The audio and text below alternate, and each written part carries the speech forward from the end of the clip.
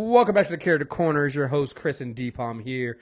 We're back with another Character Corner. Again, the Character Corners are your place to come and learn all the history and background on some of your favorite characters from comic book world. And maybe you just don't know anything about them and you want a jumping off point for some comics. I know we get a lot of people doing that. So we're here. We're going to kind of do an addendum to the Wolverine Character Corner we did. We're going to talk about Wolverine enemies, greatest battles, greatest fights, just because we just couldn't get into them when we did his history. Like, we did that Character Corner. We literally went through the entire history of Logan, and we realized at the end it was like, yeah, we kind of skipped over the people he actually fights and kills. So that's what we're here for. But before we get into that, Deepom does have a 5-star review to read. So Deepom, take it away. Yeah, this is a review from Vaben Triven, Comic Book Godliness. I'll take it. First and foremost, let's find this asshole who gave the 1-star rating, get him all the way out of the paint. Couldn't agree more. Character Corner is probably my favorite show from the MTR network. I will listen to them over and over just to make sure I haven't missed a thing. Listen to each Doom episode at least 4 times. They're very informative and detailed.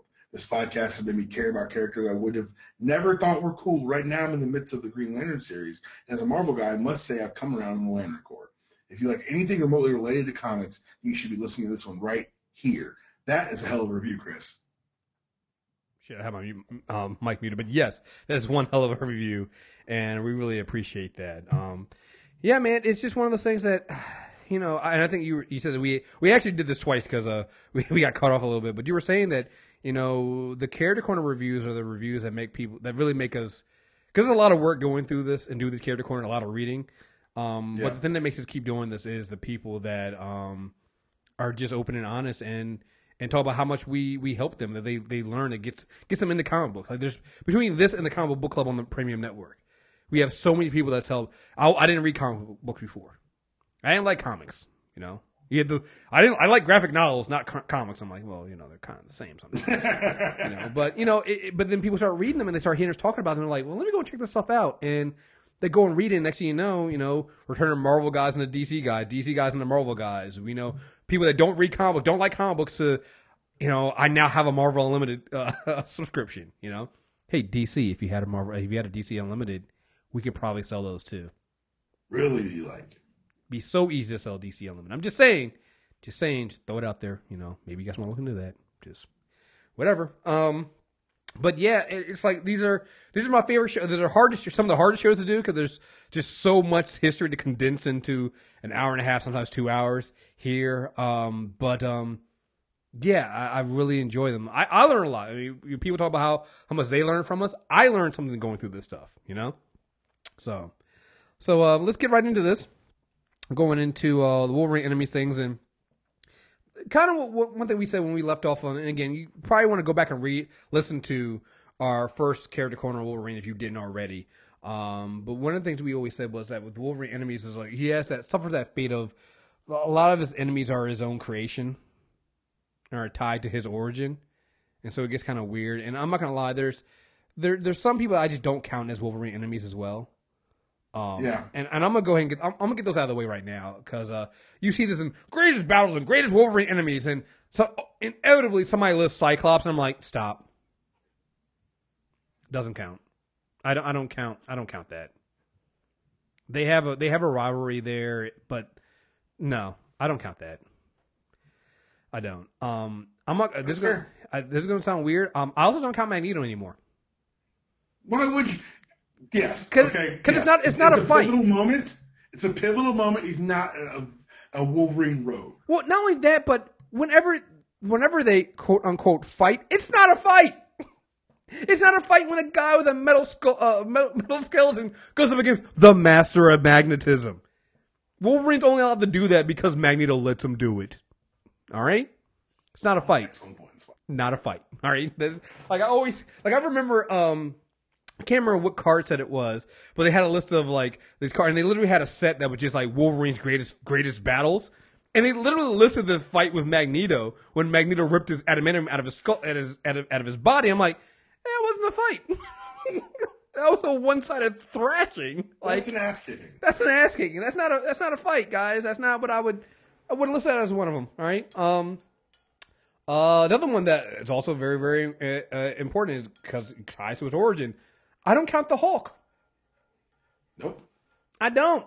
I don't give a fuck what particularly with Old Man Logan. Fuck that shit. All right, don't count that. I also don't count his first battle. I mean, granted, that's the first time we meet him, but it's one of those. It's not really a fight. Like I just don't count. Like I know there's bad blood there, but I do not count Hulk versus Wolverine as a greatest enemy fight. I just don't. Okay, and so now we get into my issue with this podcast we're about to do. There's a reason, there's a lot of great fights, a lot of great Wolverine moments. There's a reason why it's easy to handle Wolverine enemies.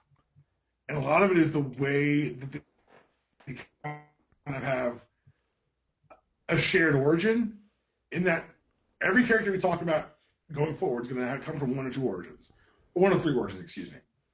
Someone from his ill-defined past back to haunt him, which is like 90% of them. Literally Weapon X, which is an offshoot of the ill-defined past. Or it's someone who logically would have gotten fucked up in his past, coming back to it's the Marauders, right?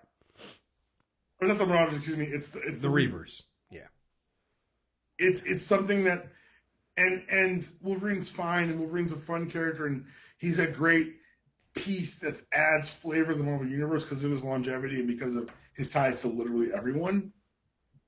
He's like the angry Nightwing of Marvel. But as a standalone vehicle for villains, because his actions are usually so definitive, one, you don't get many repeat villains. It's hard to build a rivalry when I've cut off your head. It's tough. Here's the thing: the reason why we did a Rogue Wars between Batman, Spider-Man, and Flash is, the thing that all three of those heroes don't do? They don't kill. All right, they don't kill, so their rogues keep coming back. All right, and we'll get into this later on, but we talked about, again, go back and listen to the Character Corner on Wolverine. I love the fact that Uncanny X-Force is an assassin squad, all right? They are a squad. I went back, we got to finish doing that Character Corner. We did a comic book club on the first 19 issues. We got to keep doing the comic book club on that one, because they are literally a hit squad. And I mean, I'm not saying this to just be like, oh, well, you're just saying. No, they are known. The first arc ends with them killing a kid. All right. Now, granted, that kid turned out to be Apocalypse, but they still killed a fucking kid. All right. So I'm just saying that this is what we're talking. This is why you don't really get. This is why I'm calling this Wolverine enemies and a supplement to the first Character Corner. I'm not calling this Wolverine Rogue Gallery, because it's not really a Rogue Gallery. It's not. It could be called Wolverine the List. Right. Here's all the people Wolverine's killed. Because here's the thing: even some like when we get down to some of the top 2 and 3 of his villains here, he still killed them probably multiple times. All right? They've been dead. They just keep but coming it's so back. hard to write Wolverine. You end up bringing back dead characters.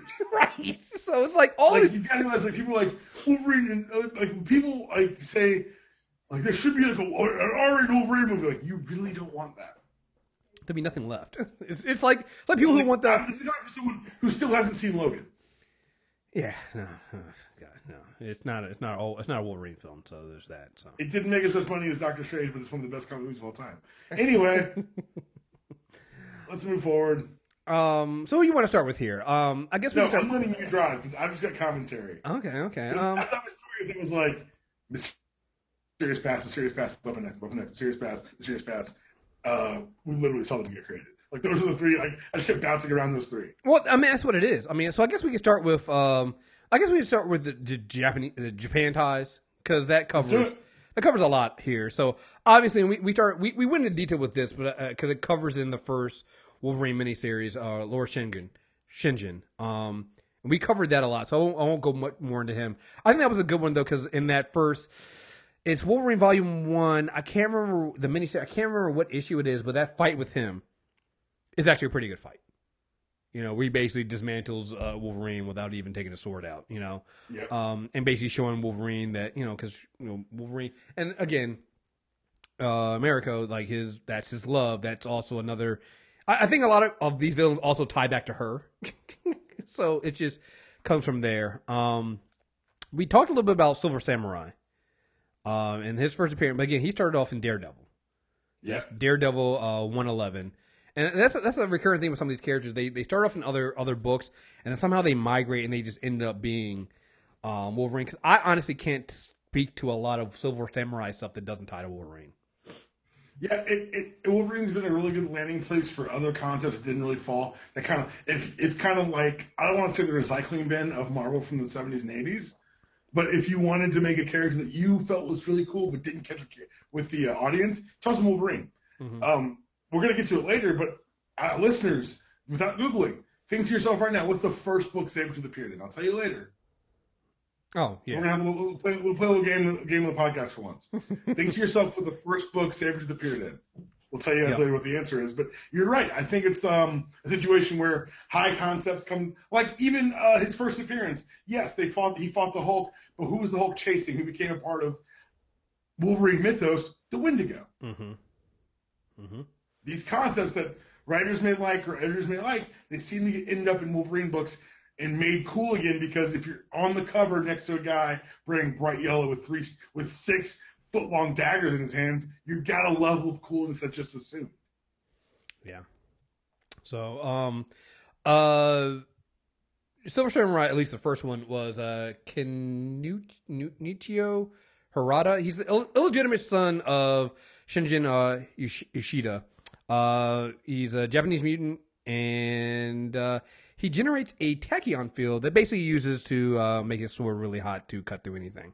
But, of course, adamantium. He can't cut through adamantium. So, and again, I think you get him in the first Wolverine series, I guess. Let me see. I have here, Wolverine Volume 1, 1 through 6. You get him there. But also in Volume 2, in the first 2 issues, I think we covered that. Again, I think in the first Coyote Corner, we did a lot more on the Japanese-based villains of Wolverine, just because they define his samurai aspect of his personality. So. Right. So we did a lot there. We also did the Hand. I'm not going to get too much into that, but again, the Hand is another one that kind of cuts across the board, because you get the Hand in Iron Fist, you get the Hand in Daredevil. Since we've covered both of them already, I'm not going to go also into covering the Hand here as well. But I guess one of we talked about this last time. The most defining thing with the Hand and Wolverine, I guess, when they finally killed him under Gorgon, and he became enemy of the state. And so that's a really good one, where you find out what, just kind of like to a smaller scale than what Marvel's doing now with Secret Empire, you find out what would happen if Wolverine was an enemy, and you don't want that. No. So we have that one. So here's one that we didn't cover last time, but I thought was really, really great. Well, not really. Well, I thought it was an interesting thing. So Matsu Tirishabi, he's the one that he's involved in the body swapping of Betsy Braddock into her, basically becoming, because a lot of people forget she didn't start off Asian. She wasn't a Japanese. She's British. Yeah, there's a reason why she's always saying her brother, her twin brother, is not Japanese. This is why. So Matsu, he's behind that, but the defining thing for me with him is he's also behind, and I think this was this issue? I can't remember if it's issue 51 or 52 or if it was 57. I have it down multiple times in here. I can't remember what it is, but he's responsible for a plot that ends up poisoning the love of Wolverine's life, and she dies. So Wolverine makes a promise that he's going to come back every year on his birthday, on Matsu's birthday, and take a body part. And I had trouble trying to find out. He says he's going to do that, but I have trouble finding like issues where they actually show him doing that. It's Wolverine 175. And forget the main story there, because I didn't read it. But if you go all the way to the back of that book, there is a there's one of those, something they do these little short stories, and that's what this is, a little short story where they show him coming back and tormenting this guy and cutting off a piece of him. Cut off a hand, cuts off an eye, cuts off an ear. It is it's one of those so Wolverine moments that I just found like this really defines his character. And this comes back to what you were saying, the trouble of having Wolverine villains. Because once you really piss him off, it's a wrap. He's the best there is at what he does. And what he does is I don't know if you heard that. what he does is take you apart, piece by piece. Piece by piece. It's difficult to talk about Wolverine sometimes because he is that dyed in the wool, like front of the cover Marvel hero. But at the same time, like you've got stories where he literally cuts things off of people. He runs that gamut because it's hard to talk about like what's the core of Wolverine or what's the main character because there are so many different iterations and explanations for the way he behaves in universe. And that multifaceted nature plays to being interesting and exciting, but also makes it hard to kind of discuss realistically what his position is as a hero. Right. Well, and I think that gray area, I mean, again, that's why I like Uncanny X-Force so much. You get that part where Kitty and Beast are kind of like on some, you're gonna have to pay for what you've done. You know, and even Uncanny X-Force run basically comes down to it's so funny. I almost feel like we just did our Arrow review. The more and more I think about it, that Uncanny X-Force feels like somebody who wrote Arrow this season read the Uncanny X-Force run because it's basically, you know, who do you want to be? Do you want to be defined as a killer? Do you want to be defined as a murderer? I mean, that's really what it's become down to. So I found some of the issues with Matsu. Yeah, he cut off his left arm 1 year, and it's the anniversary of when America was killed, when she was poisoned. All right, and he cut off his left arm 1 year. 1 year he took his ear, took his nose another year, his nose. Then 1 year after he had put all this money to give him cybernetic parts. He trained in martial arts. He had a battle armor on. He said, yet all I succeeded in doing was making him mad. Last year, his viciousness knew no bounds, and he took my gallbladder of all things. His fucking gallbladder. Earlier, I called him a man, but in truth, I misspoke. He is no man. A man can be stopped. He is not unlike a mythical beast from ancient Japan lore, a demon who comes to collect pieces of your soul as annual tribute. I will tolerate it no longer. Thus, as the anniversary is upon me once more, I decided to not wait and learn what I will part with next. Said I will ask the demon to show mercy upon me to end my yearly torment.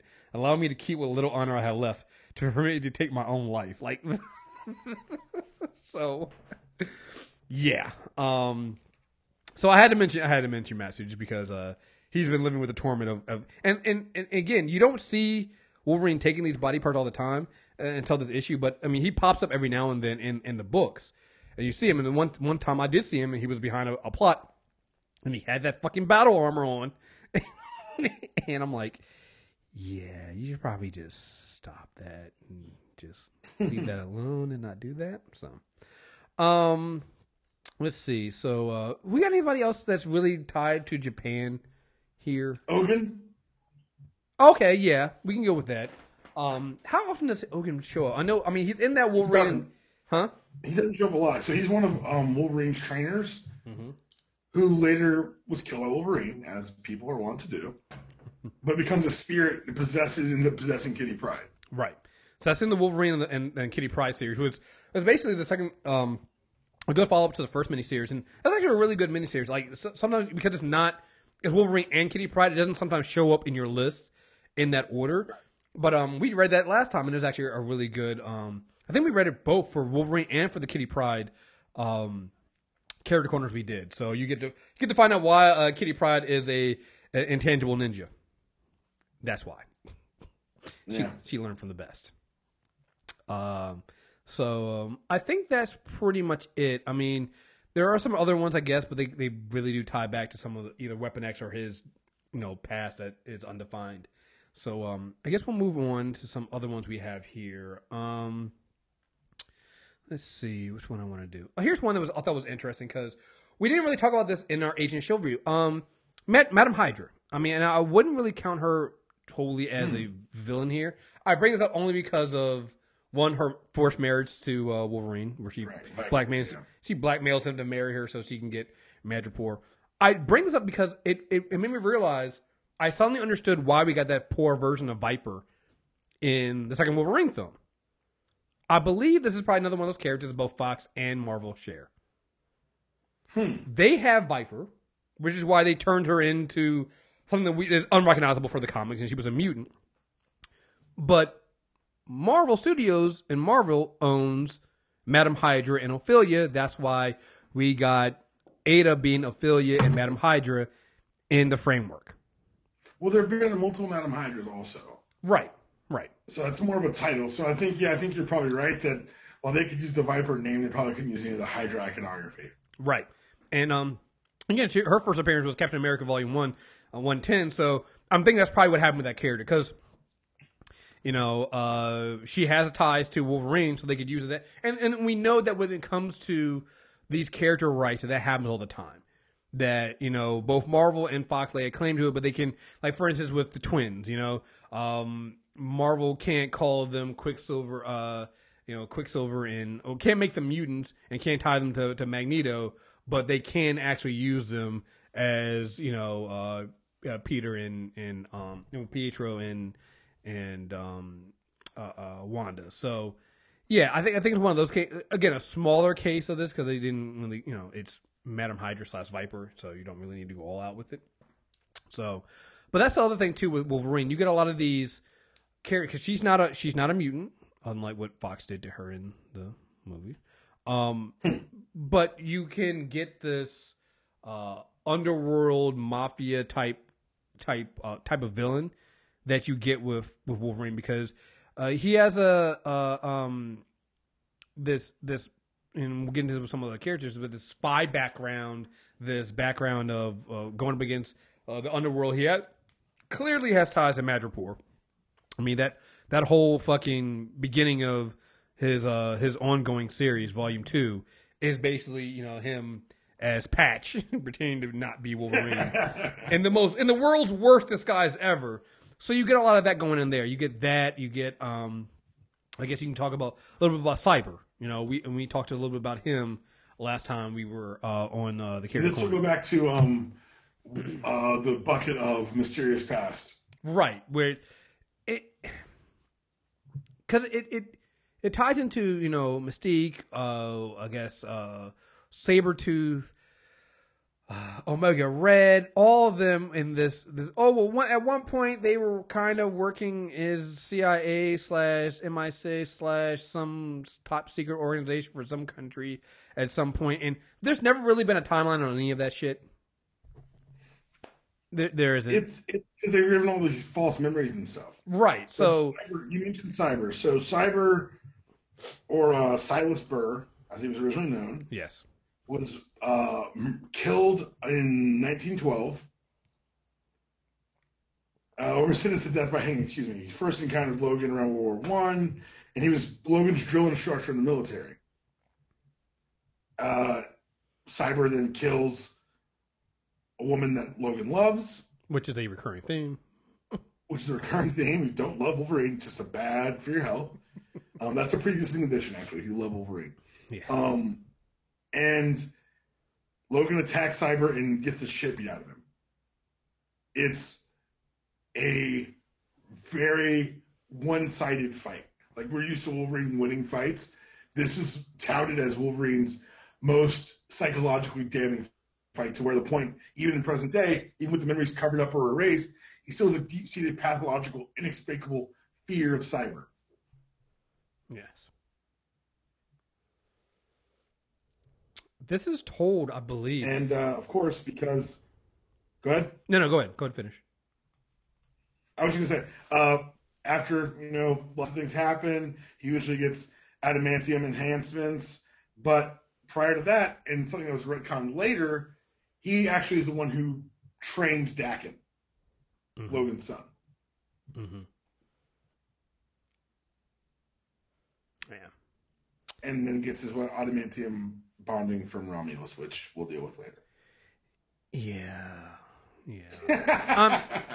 When we get to the, I'm gonna defer to you on the Daken and Romulus stuff because then those will be very short sections. Yeah, because for all the problems I have with some of this other stuff, even the retcon and the false memory stuff like that, it's still stuff I can get behind. It can still be enjoyed. I just do not enjoy any of that shit. It's super lazy. Romulus is a super lazy character. Yeah, it is. And so Daken turns into the same thing. And it sucks because I'm like, Daken could be interesting. See, I read all the Daken stuff, like as it was happening, and so he's actually really interesting to me. Okay, and maybe that's the problem with me because we'll get into that later though. So Cyber can he possesses a sonic ability, allows him to track specific brainwave patterns across great distances. Just it's not really well defined, and he's just known as a hulking. Looks like he's on HGH. He's literally a product of the '80s type of. We're gonna draw a bad guy who's nothing but one big muscle with a really really tiny head.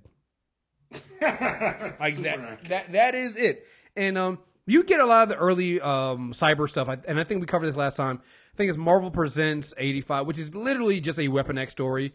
The first 10 pages of each of those Marvel Comics Presents is literally a Weapon X story from, and it's like, the sad thing about it is, like, it's probably better if you go and find, and there probably is somewhere, a omnibus or some kind of trade paperback that includes all these stories together, because it really sucks to kind of go through and try to read the first 5 to 6 pages of 10 issues just to get the same story. Right.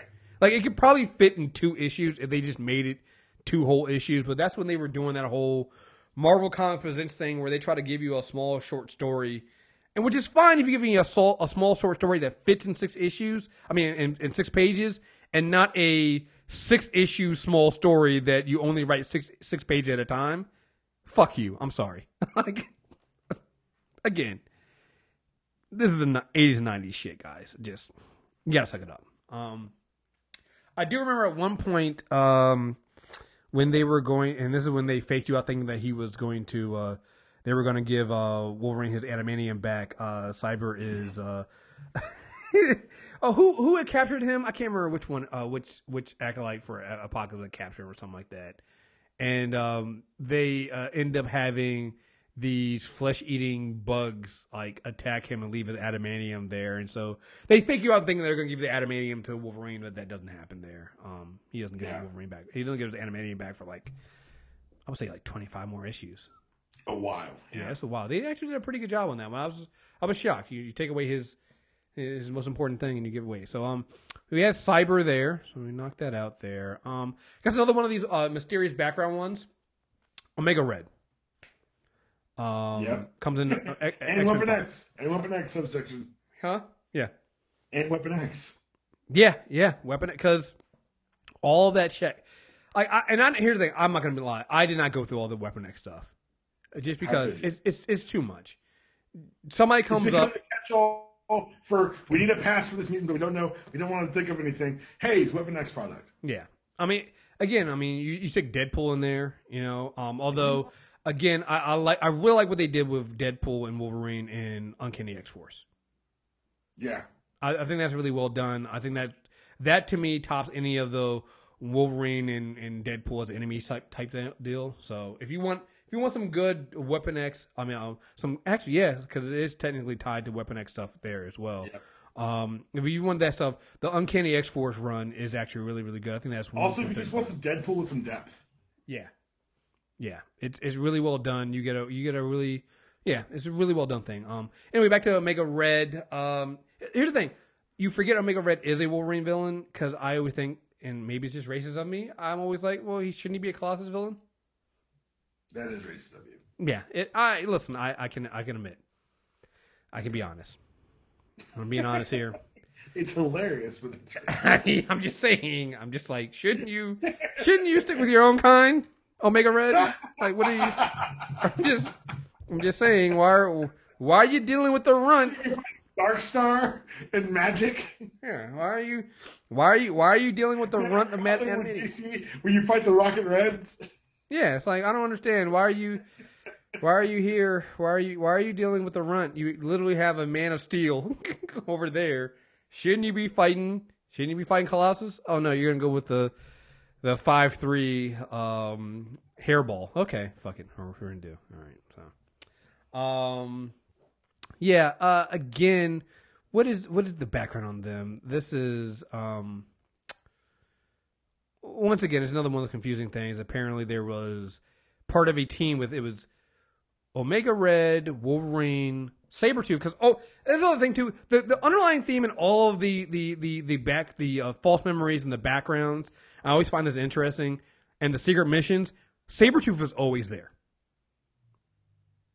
Yeah, I can't think of a single time when you have one of these we were on a secret mission and there's a fault. Sabretooth is always there. Yep. So and Sabretooth is always there, and it's always a toss up if Mystique is there as well. And if she's not right out there, flat out there, then they later on retcon her in by saying that she was pretending to be somebody that was on the team. Yeah, So. but she's all there, but she's never there because how the fuck would you know until we tell you? Yeah, so it's just that's the thing. It just from this, always assume that Wolverine is there, Sabretooth is there, and Mystique in some form is there. That's just what it is. So, yeah, I mean, to me, again, Omega Red, and again, I think the problem with Omega Red is just never really been a big, interesting character to me.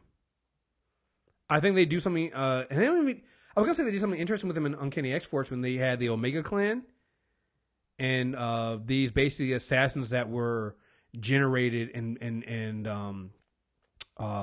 grown out of leftover pieces of Omega Red into tracking down and hunting a Wolverine and the rest of Uncanny X-Force. But even then, when you read that story, they really aren't used that much. They aren't really well defined either. They're bonds. Yeah. And so, yeah, I mean, that's really what you get with Omega Red. I mean, he doesn't really. I have yet to find a really interesting Omega Red story, to be perfectly honest.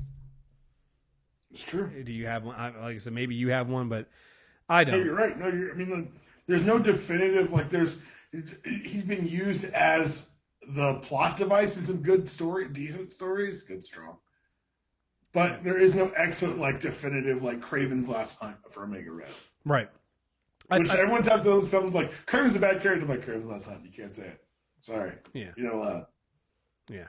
I mean, and I think they had some of them in Wolverine Origins, but I think that's the second Origins that we didn't like, right? Right. Yeah, that's the Origins we didn't like.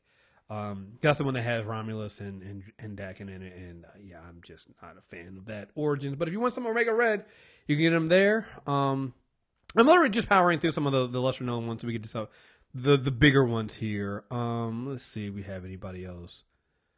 I'm going to say, oh, well, there's one. Yeah, let's get to this. This is a more interesting one. Not really an ongoing thing here, but they do kind of pop up twice in an old and new form.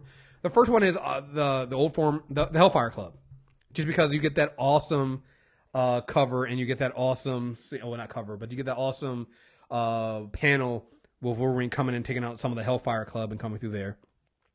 I bring them up beyond just that, though, because in Wolverine and the X-Men, you get the new Hellfire Club showing up. And they try to take out his, well, actually, they do take out the school, to tell you the truth. There's a bunch of little kids. Yeah, they will. Yeah, the new, I actually kind of found, and this is one of the ones where I think like the new Hellfire Club was actually a little bit more interesting than the old Hellfire Club in terms more interesting. In terms of taking on Wolverine. Because the first one when you get that scene is during the Dark Phoenix saga, it's literally just Wolverine cutting through ponds. In this one, you literally get a bunch of problem later, though. Oh yeah, it does. It does. But the new Hellfire Club, yeah, I mean, worst thing about it is they're kids. It's the best thing about it. When I say worse, I mean worse for the X-Men. Because Wolverine can't just kill kids. Yeah, there are a bunch of kids who have determined that one, they've gone out and killed their parents to take over their spots in the Hellfire Club and form their own Hellfire Club, and they go on and, to be perfectly honest, they kind of win. You know? And if I'm not mistaken, they're the ones that are behind Schism. Yep. They're the one that kind of launched the attack, so you and have that Super Sentinel form that goes off and is coming towards Utopia. I mean, they're kids, and you kind of look at it at first and like, oh, come on, really? Then you read the story. It's actually not bad, guys. Read Schism, read Wolverine the X-Men, the first run. It's actually pretty good. That's why I had to put the Hellfire Club down here, because I'm like, I actually like the new kids better than I like the old ones. Just saying. Not saying the old is bad or there's anything wrong with them, but this is one of the ones where they did something new and they took it a different direction I wasn't expecting them to do. And it was actually pretty interesting.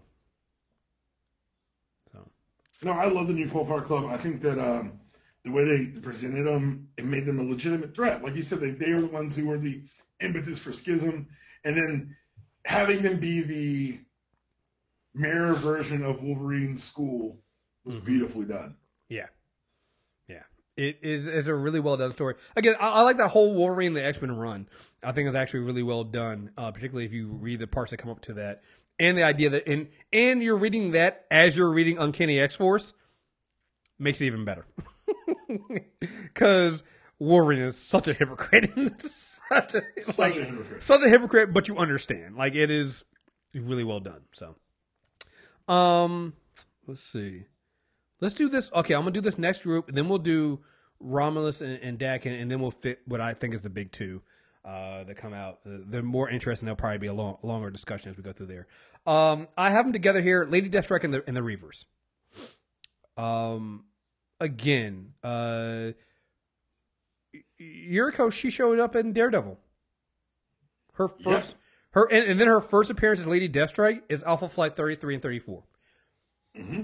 All right. Again, dude does not start off as a Wolverine enemy. Well, yeah, Alpha Flight, to be fair, has only existed because Wolverine needed backstory. Valid. But Daredevil. So. Daredevil. Oh, no, I'm not going to fight. No, I'm not going to hit him. Just wanted to give that caveat before someone hits with the well, actually. Yeah. So, but ever since then, I look at her as a Wolverine villain. Oh, yeah. And her origins are tied to Wolverine. Mm-hmm. Her driving force as a character is tied to Wolverine. Yeah. She's a Wolverine villain. Yeah, and this is one of those ones that I think we did this. I think it's Uncanny X-Men 205 is a good one, where her and the Reavers catch up with Wolverine. He's literally they beat him so they fucked him up so much he's kind of lost his mind. He's kind of feral. And I think one of the Power Pack kids is there to kind of help him, and that's a really good story of him going through there. And he literally has to, she hooks up with Donald Pierce and the Reavers. She has a hatred of mutants, just like he does. She gets this. She gets bonded with cybernetics and laced with adamantium using what is it? Spiral. Spiral helps her with this. It's her father's process. Yeah, using her father's process. She's her whole beef against Wolverine is he believes she stole because he has adamantium bonded to his skin. To his bones. She believes he's stolen her father's formula and her father's work, and that kind of leads her hatred. It's a very one-sided. Like, she doesn't have a whole lot to her, but that hatred is real. That hatred is real. So, let's see. And let's see. She's cybernetic. So she's one of the. She dies, but doesn't really die. Right. So there's that. Superhuman strength, speed, stamina, durability. She has her skeletal structure is basically unbreakable because she has been laced with adamantium. And that's it. Again, she's just. She does have a healing factor, right? Yeah, and because it's not like the one. It's not like Wolverine's that they showed her in X2. That's not how it works. It's more of a cybernetic one. You mean the one that, like, we thought you were the only one Wolverine, but she wasn't. We found someone with the exact same fucking powers as you, because why not? Yeah, no, that's not it. So yeah. Let's see, and I think that's pretty much it. Like, again, she shows up every now and then. I know she's a part of, and I read this to get some for other characters. She's in, she sides with the Purifiers in Messiah, which is the Messiah Complex, that series for Wolverine, for X-Men. She can. I'm not. Is she really a true believer? She's not that far gone. She's not like Purifiers gone, right? Oh. No. Yeah, she's just her interest is more specifically. I really do hate Logan. Yeah, and so and that's what united her with the Reavers, because the Reavers and Donald Pierce are the survivors of that badass Hellfire incident during the Dark Phoenix saga. Because Right. as much as you and I are over here touting Wolverine taking limbs of people, in the 80s, comic code said if Wolverine attacked you, you basically lived. Right. And Chris Claremont was like, "Oh, they lived? Watch this shit." Did they really live? Did they really? Well, they're powered now by gears and hate. Mm-hmm. And they become the cybernetic hit squad with a fluctuating membership, but at its core, it's always Donald Pierce and Lady Deathstrike's usually tied to them. And their entire goal is to kill Wolverine, but their goal expands and they realize that that's not going to work, so they start killing people around him. Right. Right. And the Reavers are such are big enough threat that when they show up, people are actually generally afraid. Now Wolverine isn't afraid because he's Wolverine, but most other people when the Reavers show up are pretty worried. So, yeah. I love, and I think that is an interesting basis for at least Donald Pierce's Reavers, because there are Reavers before this, but the ones we really care about are, Donald Pierce's Reavers, the ones that also team up with Lady Deathstrike. And I think it's interesting you tie it back to what Wolverine did when in trying to rescue the X-Men from the Hellfire Club, because yeah, it's pretty brutal, and it's nice, but I think it's one of those few times, not a few times, but it's one of the times when callbacks in comics, does a pretty good job. So, yeah, I like that. All right. They turn them into pretty much the boogie monsters. Like, there's an Uncanny X-Force, I think it's either an annual or like a in-between arcs issue where the Reavers are trying to attack Utopia, and the Uncanny X-Force, like you said, this assassination squad goes in and eliminates them before anyone in Utopia knows they're in danger. Mm-hmm. Yep. There's a I want to say this is a Punisher versus Wolverine miniseries that came from the 90s. I can't remember what it is, but I remember it opens up with Wolverine taking on Donald Pierce and the Reavers.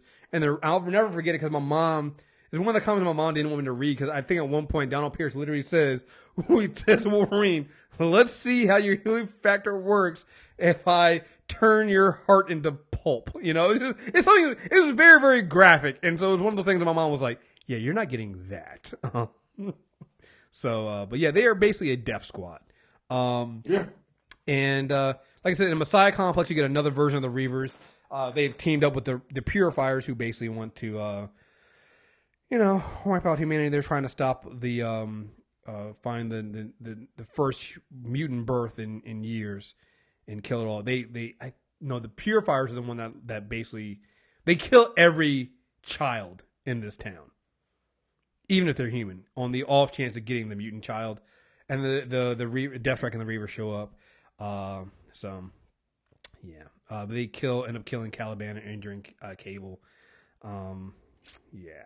So that's basically what you get right now with Lady Deathstrike and the Reavers. So, all right. All right. So let's do Daken and Romulus now. Get them out of the way, and then we can finish with the big two. So you want to do this one quickly? I'll do Romulus first. Romulus is a garbage character created by laser creators who wanted to add more mystique to an already demystified history of Wolverine. It's one of the reasons why I was against Origins even occurring. It's one of the reasons why I wish Origins was white for continuity. The next person who calls him James in the comic book might get shot by me. Now, Romulus was identified and created as this shadowy figure who's been pulling the strings of Wolverine's past in his entire life. For literally before he was born, they tried to retcon Wolverine and Sabretooth into, I believe they were wolf and bear people. Offshoots of humanity, offshoots of mutancy that have been manipulated by Romulus for years. They then retconned every feral mutant, including Wolfsbane, including Feral, including Wildchild, into being one of these two tribes. When I tell you that nothing good came of this story arc, from this immortal string puller that no one had ever mentioned or heard of before, just trust me on that. The one good thing to come out of this was the revelation that during his time in Japan, Wolverine had fathered a son. He knew this, but he also believed that his wife and child had been murdered at the time by Cyber. Apparently it was by Romulus. Cyber was being under the control of Romulus because of course he was. That's how string pullers work. They were doing everything you didn't know about until right now. Now, Daken was taken from his mother, was beaten and raised by Cyber, who had trained Wolverine in World War I, And then he was sent on a mission to kill a woman. And the mission culminated with him killing his own mother and whatever. Romulus then kind of brainwashes Daken as an attack dog. So now Wolverine has a son out there who he doesn't know about, who has the claws, who hates him. His mutant power obviously has a healing factor, but he also, so the way mutancy works somewhat in the Marvel Universe, usually certain powers are done hereditarily. Then they'll have their own powers. So for instance, Cable's hereditary enhanced powers are telepathy and telekinesis from his mother and the glowing eye from his father. His own mutant powers are actually the ability to slide through time. Daken's mutant power is pheromone secretion and manipulation. He can basically make you do what he wants by being around you. He's also portrayed as pansexual in the books, which I think was actually a pretty good. It was an interesting decision to make, because when he had his own book, he stayed with men and women to further his morals, to further his goals, but he's presented as an amoral killer. I thought it was a really unique presentation in the mid 2000s, something that's becoming more acceptable now in the medium, but it's something that had its foothold in this original presentation. And Romulus is eventually brought down by convoluted story, but Daken goes on to be an ongoing pest in the side of Wolverine, basically the ghost of the father he wished he could have been, but didn't know to be. And I think that's the problem. Once I got through the Romulus, I didn't want to read anymore. But there are a lot of Daken stories. At one point, he takes over in the main book, as Dark Wolverine, if you will. So there are, and I need to go back and read them, and that's why I figured you had done that. So I feel like I'll let you handle that. But yeah, Romulus bad, Daken probably not as bad. Probably pretty good. And Bad origin, definitely a salvageable character. Right, and like you said, one of the things that stood out to me was being this asexual character that can, honestly, when you read about him possibly sleeping with men or women, depending on what the mission is, and to get forward, I'm like, are we sure it wasn't Mystique as his mom? Because that is such a Mystique thing. Yeah, I mean, like I said, I think there's something you can do with Daken. Romulus, though, and this whole idea of the Wolf and Bear clans, get the fuck out of here. I told you, dude. I was like, can we just not read Romulus? Like, why not? I'm like, I did. Oh, no, I remember from last time. I didn't read it. Every bit of it. I was like, no, fuck that. I'm not doing that. I'm sorry. I draw my line to some things, and that was one of them. I'm just like, hey, it's important. A man's got to have a code. I gotta have a code, man. Gotta have a code. Yeah, but no, fuck that Romulus shit. So, all right. So, thank you for toughing it out and getting it out for us. So, yeah. So, like I said, I really don't have to. Yeah. I know the Daken. I'll find out where the Wolverine stuff is. There's the solo book stuff where he's in there. And then obviously, like I said, I would just for you get multiple of these Wolverine villains. You get a really good Wolverine story. You get a really good Deadpool. You get a really good story for all the characters that are in Uncanny X-Force. Just read that entire Uncanny X-Force run. It's so good. Like rereading that, I'm like, God damn, we need to finish this comic. It is a good Psylocke story. It's a good story. It's a good, like, it's everything in there. You get a lot in there. It's it brings back some of the Age of Apocalypse stuff full circle. Age of Apocalypse stuff. Yeah. And it's really good. So just go and read that stuff. Ever want an evil Nightcrawler? Here's your chance.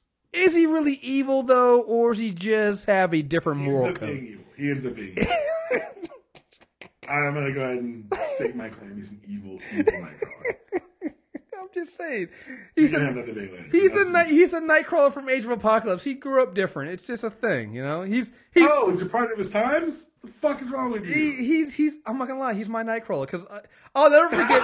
What's wrong with you? You know why he's my Nightcrawler? Because he's a Nightcrawler that when I read Age of Apocalypse, that Nightcrawler is what sold me on Age of Apocalypse.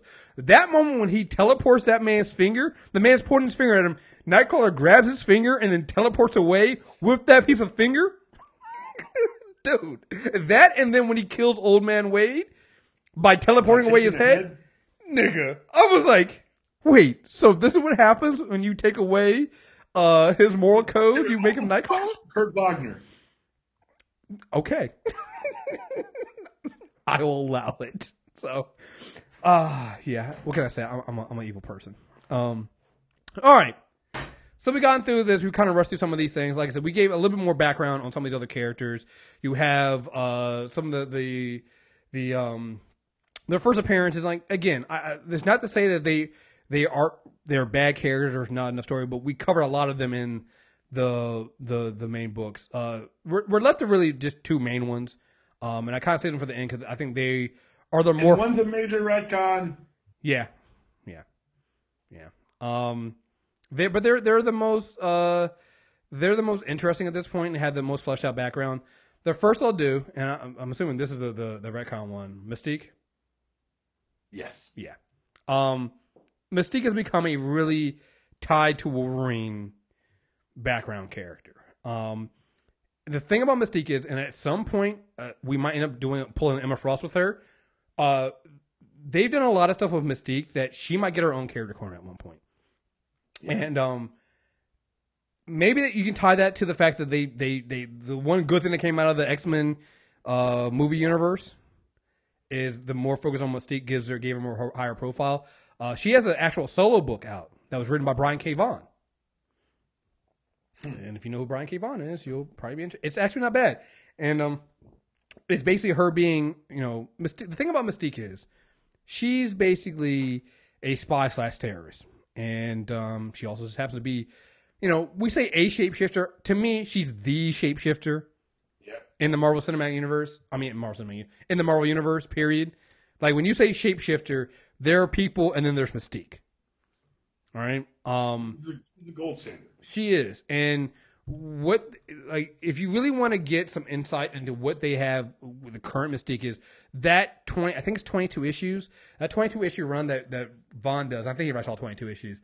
It's pretty good. It's basically shows you also the dark side of Charles Xavier, because he's literally running spies and an espionage ring at one point. Yeah, they made Charles Xavier low key dirty as fuck for the last 10 years.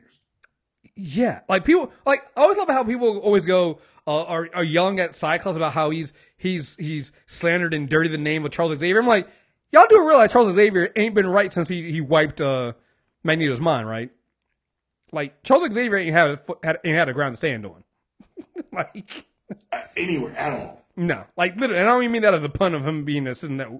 And matter of fact, at this point, he's walking around, so he's not even sitting in a wheelchair anymore. So it's just like, yeah, Charles Xavier ain't really got, no, he ain't really got a moral code. So, yeah, it's basically the story of him basically, at this point, he's blackmailing Mystique to work for him. So, again, this is not even on some Charles Xavier is working with Mystique, and Mystique is on one of her, she's pretending to be good streaks. No, he is literally blackmailing Mystique to work for him.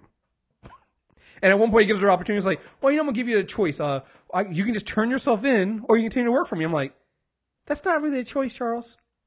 At all. That's not a choice. You're being an asshole right here. So, but it's a really good series. It shows you the depth of her powers. Beyond just shapeshifting, she can actually make material like her glasses, her clothes, all of that she's making herself. She can hide things. Like, at one point she hides a gun. And Short Pack is like, how are you hiding this? It's like, I'll just make a little pouch here. She shows that she's able to shift her organs. So at one point she gets shot in the chest, but she shifted her organs so she doesn't, so the vital organs aren't hit. They show you just how power. And again, this is a problem, I guess you can say, with comics in general. At some point they get a little over the top with some of the power sets here. Because I think at one point somebody was like, somebody's like, well, if I throw you off here, you're going to die because you can't sprout wings. And I'm like, you can't grow wings. I'm like, well, why can't she? She can do everything else. Yeah. So, but yeah, Mystique, there's she's been tied to, she's kind of been, when would they start retconning her and her background with Wolverine?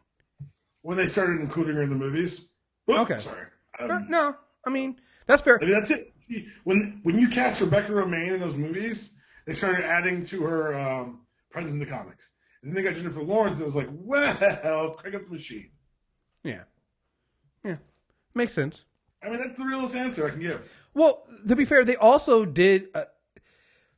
They kind of retconned it, but at the same time, she did have they did establish a background with her in Creed.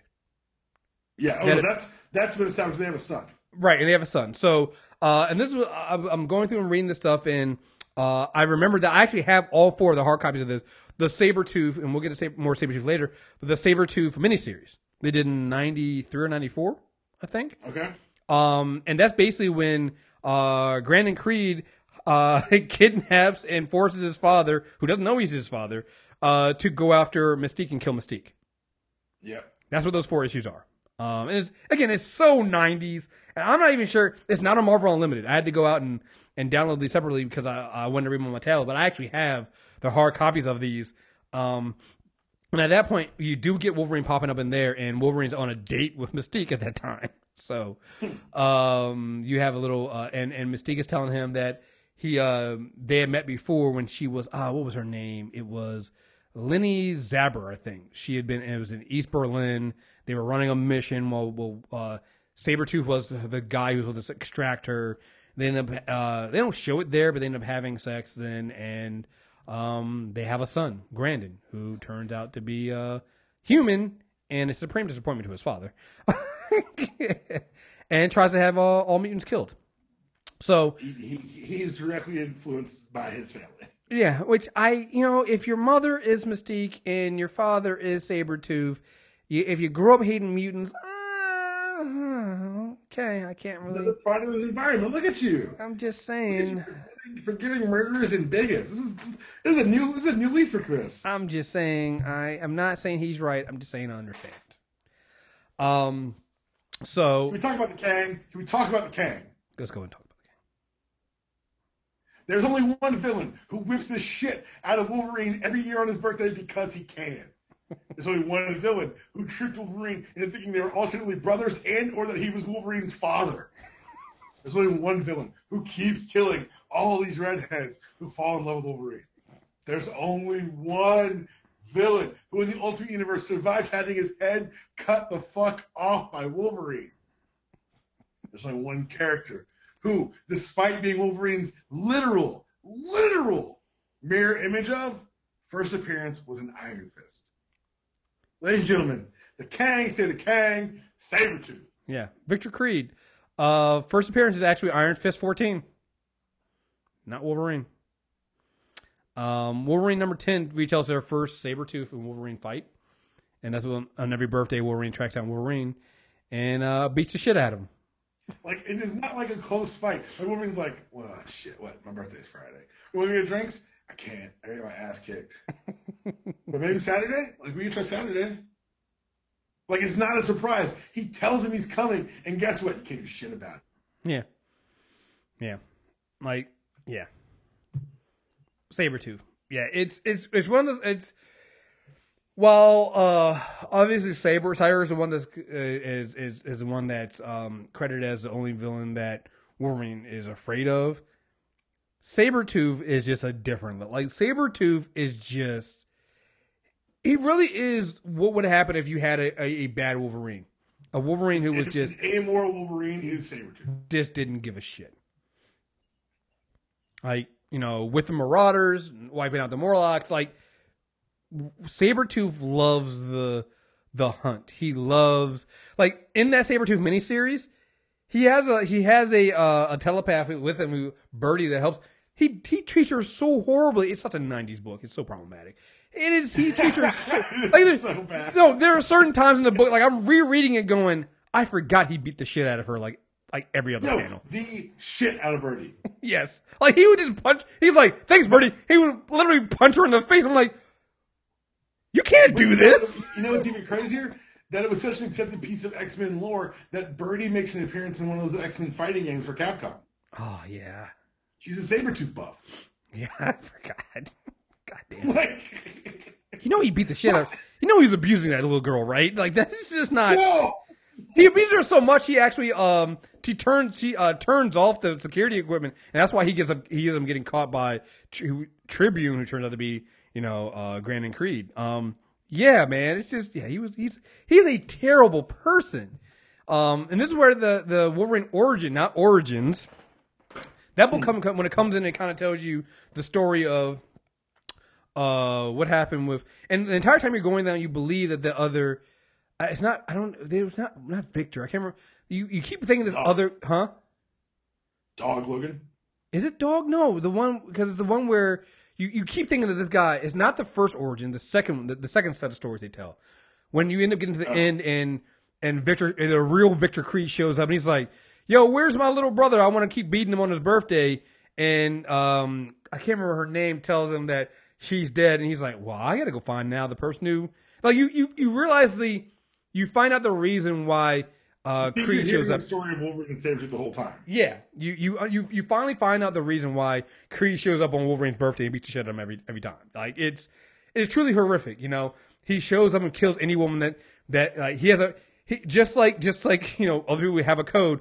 Sabretooth has a code, so anytime Wolverine gets married or finds happiness, Sabretooth's got to be there to kill the woman there. So when Viper forces Wolverine to marry her, Sabretooth doesn't give a shit. You're married to Wolverine. Yeah, bitch, you gotta die.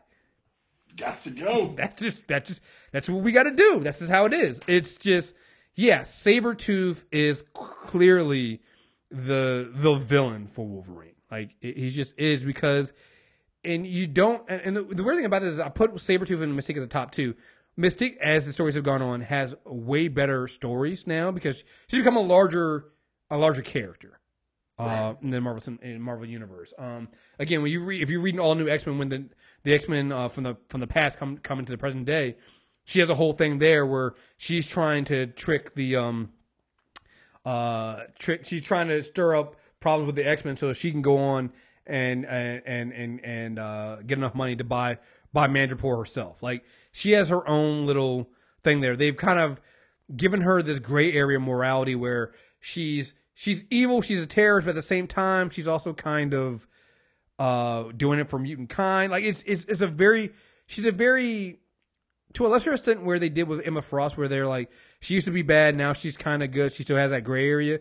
Mystique is way more bad than good, but every now and then she does the right thing. Like, in that Mystique series, she ends up saving, Cuba has gotten some Sentinels that they bought from the Russians, and she ends up saving some of the kids there. And there's a little girl there who's mutant girl who's controlling these. They're forcing her to control these Sentinels, and Mystique can't kill her. You know, she can't kill her. They have her every now and then doing the right thing, but more often than not, she doesn't do the right thing. In Messiah Complex, she's like that new baby. She's literally going to try to. She almost literally sacrifices that new baby to save Rogue.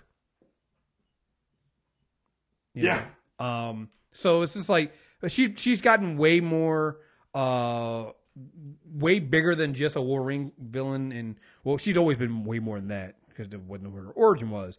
But she's become way larger than that. Sabretooth, on the other hand, while he does other things and he started off in Iron Fist, if Sabretooth was there, Wolverine's close to follow. It's just what it is. You have to. Yeah. And I don't know if there's more you can do with the character than that. I mean, I think he's good as just that. Like, you know, I don't think there needs to be more. We just did a Predator 2 nostalgia review, and we were talking about. I think hands down the Predator series and all their movies completely destroy all of what they've done consistency wise and quality wise. The Alien movies, but people will always consistently go to Alien movies just because they're aliens. The reason why the Predator works for me is, in all the Predator movies, even the quote-unquote bad ones, the Predator has always been consistent. They don't do a lot with it. They don't do a lot of changing. For the most part, it's just a Terminator. And that's kind of what I look at what Sabretooth has. Like, they've done other things with, I know at one point, I think in the Romulus arc, there's the whole, they have Sabretooth clones, and they do all the, like, every time they go that far and they go that route, it never works out for me. Like, I never like it. But I'll like it when you just have. Why try to make it more than it is? Right, if you keep it at his base, because again, why keeping Sabretooth at his base works for me is because that is what his nature is. He is base instinct. His base instincts are, how can I cause the most pain to Wolverine? And you see that with the conclusion of the Daken story with Uncanny X-Force. We're telling you to read it, so I won't go into that. But it's such a Sabretooth moment. It's like I said. When I think about how Uncanny X-Force run ends, and I look back at the Arrow season this season, I'm like, the more and more I think about it, the more and more I'm like, somebody read that, clearly. Somebody read something. Because there's a moment there where Oliver is beating Chase, and I look back at it, and this reminds me of when Wolverine Sabretooth is smiling as I think Evan is beating his face in, and I'm like, oh my god, they look the same. This is what he wants. This is what he wants. Like he's that. Like you got to keep Sabretooth. Like he's the number one villain for me for Wolverine, but also because he's the most simplest. Like you don't need extra. You don't need to retcon Sabretooth's story too much. Keep it simple. You know? I don't care why he hates him. No. I don't give a shit. I don't. He's a brutal asshole who kills. Leave it there. Leave it there. That's good enough. Like, for characters like Mystique, and I think you can probably go for all the other characters we listed here, you can definitely add more to them. Because I think for all the characters here, like Silver Samurai and Lady Deathstroke, you know, Madam Hydra, like there's Cyber. There's so much more you can do. Like Omega Red, definitely. There's so much more you can do with them, right? You can add so much more. Leave Sabretooth alone. That doesn't mean to tell less Sabretooth stories. You can tell plenty of Sabretooth stories. Just don't add more to his background. You don't need to. It's very, very simple. Tell the next Sabretooth story. Don't tell the ones that came before. I don't give a shit.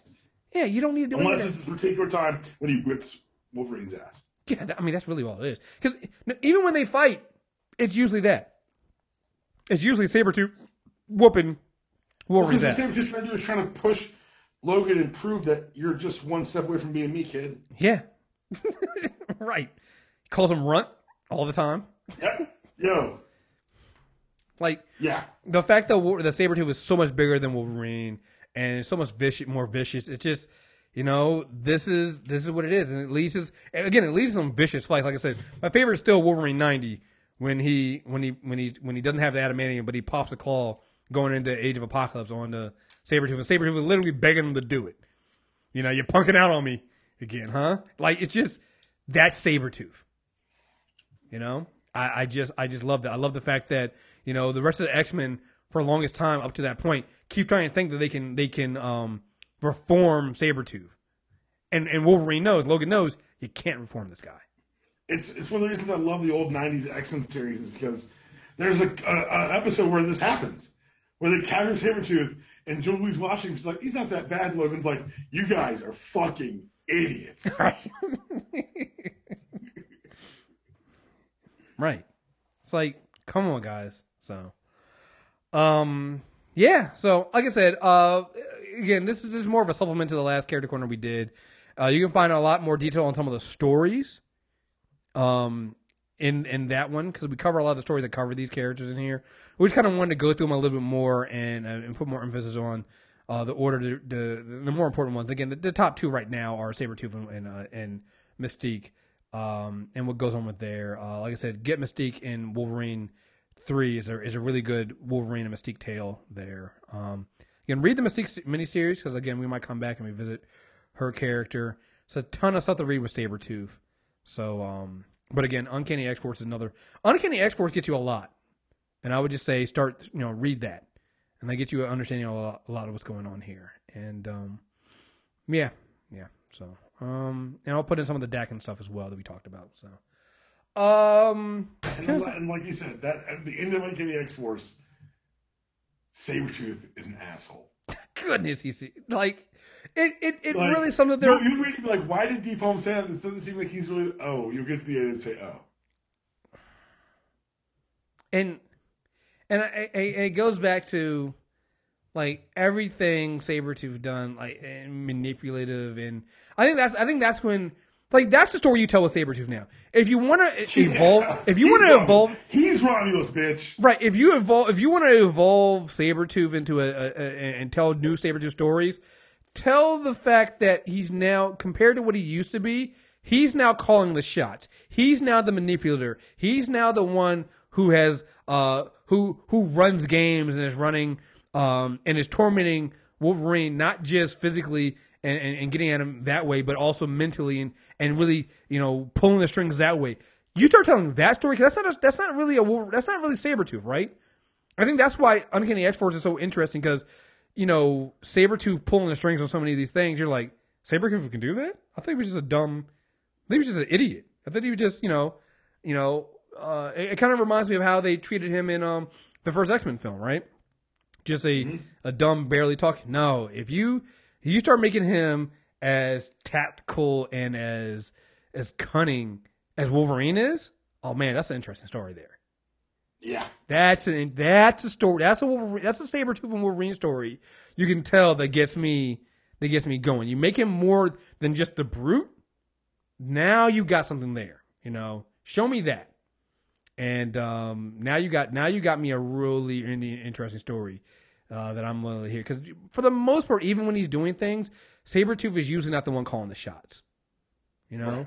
He's usually somebody smarter. Whether even if it's just Mystique, you know, manipulating him and using him, Mr. Sinister or somebody, you know, something like that. But you start making it so that Sabretooth is now smart enough to pull these games on not just Wolverine but the people around him.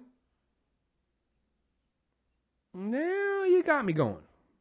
So, all right, next character corner, I think is going to be the first part of our mini part, Peter Parker, Spider-Man character corner. So look for that in the next few weeks. We'll get that one going and start doing that. And I may actually open this up to the if you're in the Facebook group, because normally, like, even with Green Lanterns, we didn't know the stopping point going in. I need to ballpark a stopping point for Spider-Man. Yeah. Because I'll just stay on and just talk for 5 hours. Yeah. We're gonna work that one out and figure out where to. This may take a while to come out for part 1, not because we have to do a lot of rereading, but because we're like, so where do we stop? Yeah, and I don't even, off the top of my head, I don't even know where we stop at. Like, I'm really just thinking, like, Venom? That's a lot, isn't it? This is so much. You said Venom, I'm like, yeah, that's like Venom's like 87, and you're like, yeah, that's a lot. Like, do we do all the Ditko Lee stuff? We will talk about it offline. We'll figure it out. I promise it's coming to you guys. But please believe, like, so every time we do X-Men, you enter my wheelhouse.